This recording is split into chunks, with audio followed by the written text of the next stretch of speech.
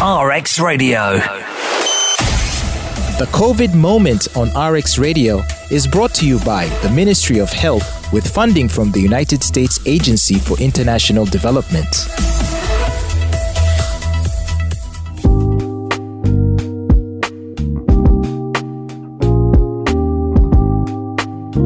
COVID-19 is here with us. I think we can all agree. And it has affected so many people in our communities, rich, poor, young, old. And there's so much that we're learning that we need to know. So open and honest conversations are so important. Thank you for joining me on the COVID Moment and, of course, reaching out with your thoughts. Today, I want to share a story of Mr. Musoke.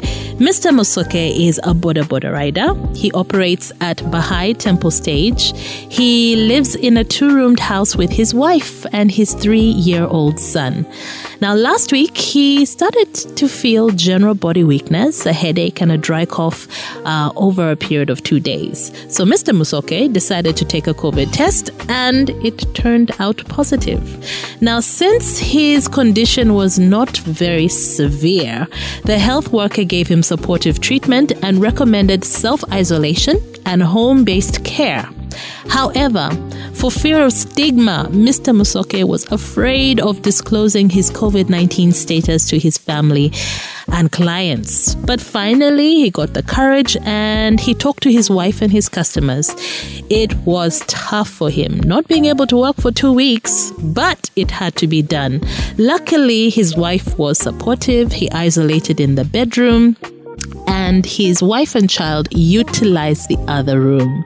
Now, Mr. Musoke's wife consistently wore her mask, washed her hands, and disinfected as she was taking care of her husband.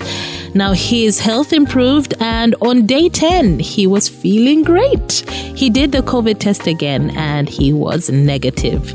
Now, Mr. Musoke's wife made sure that the beddings, the clothes in the room that he was sleeping in during isolation were thoroughly washed with soap and water and dried in the sun, while other items were cleaned using a cloth soaked with alcohol-based sanitizer. So I want to hear from you right now. Please give me a call and let me know what you think of Mr. Musoke's story and what you think about how he handled it. What do you think of Mr. Musoke's behavior? Hello? Hello. Hi, how are you? I am good.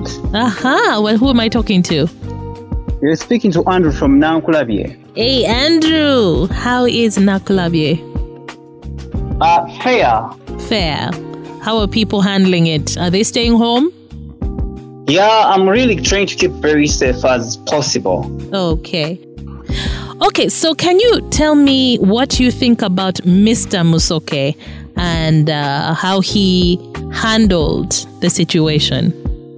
Well, Mr. Musoke, I would love to say I'll first judge Mr. Musoke because if he really went to the hospital and they realized that he has COVID-19, why wouldn't he tell his family?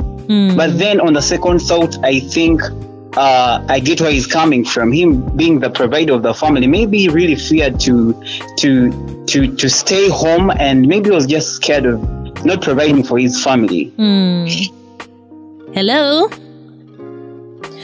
Well, unfortunately, we lost Andrew. Thank you so much for calling. But yeah, he was harsh on Mr. Musoke. He believes that immediately he should have informed his wife and, gone straight home and stayed home.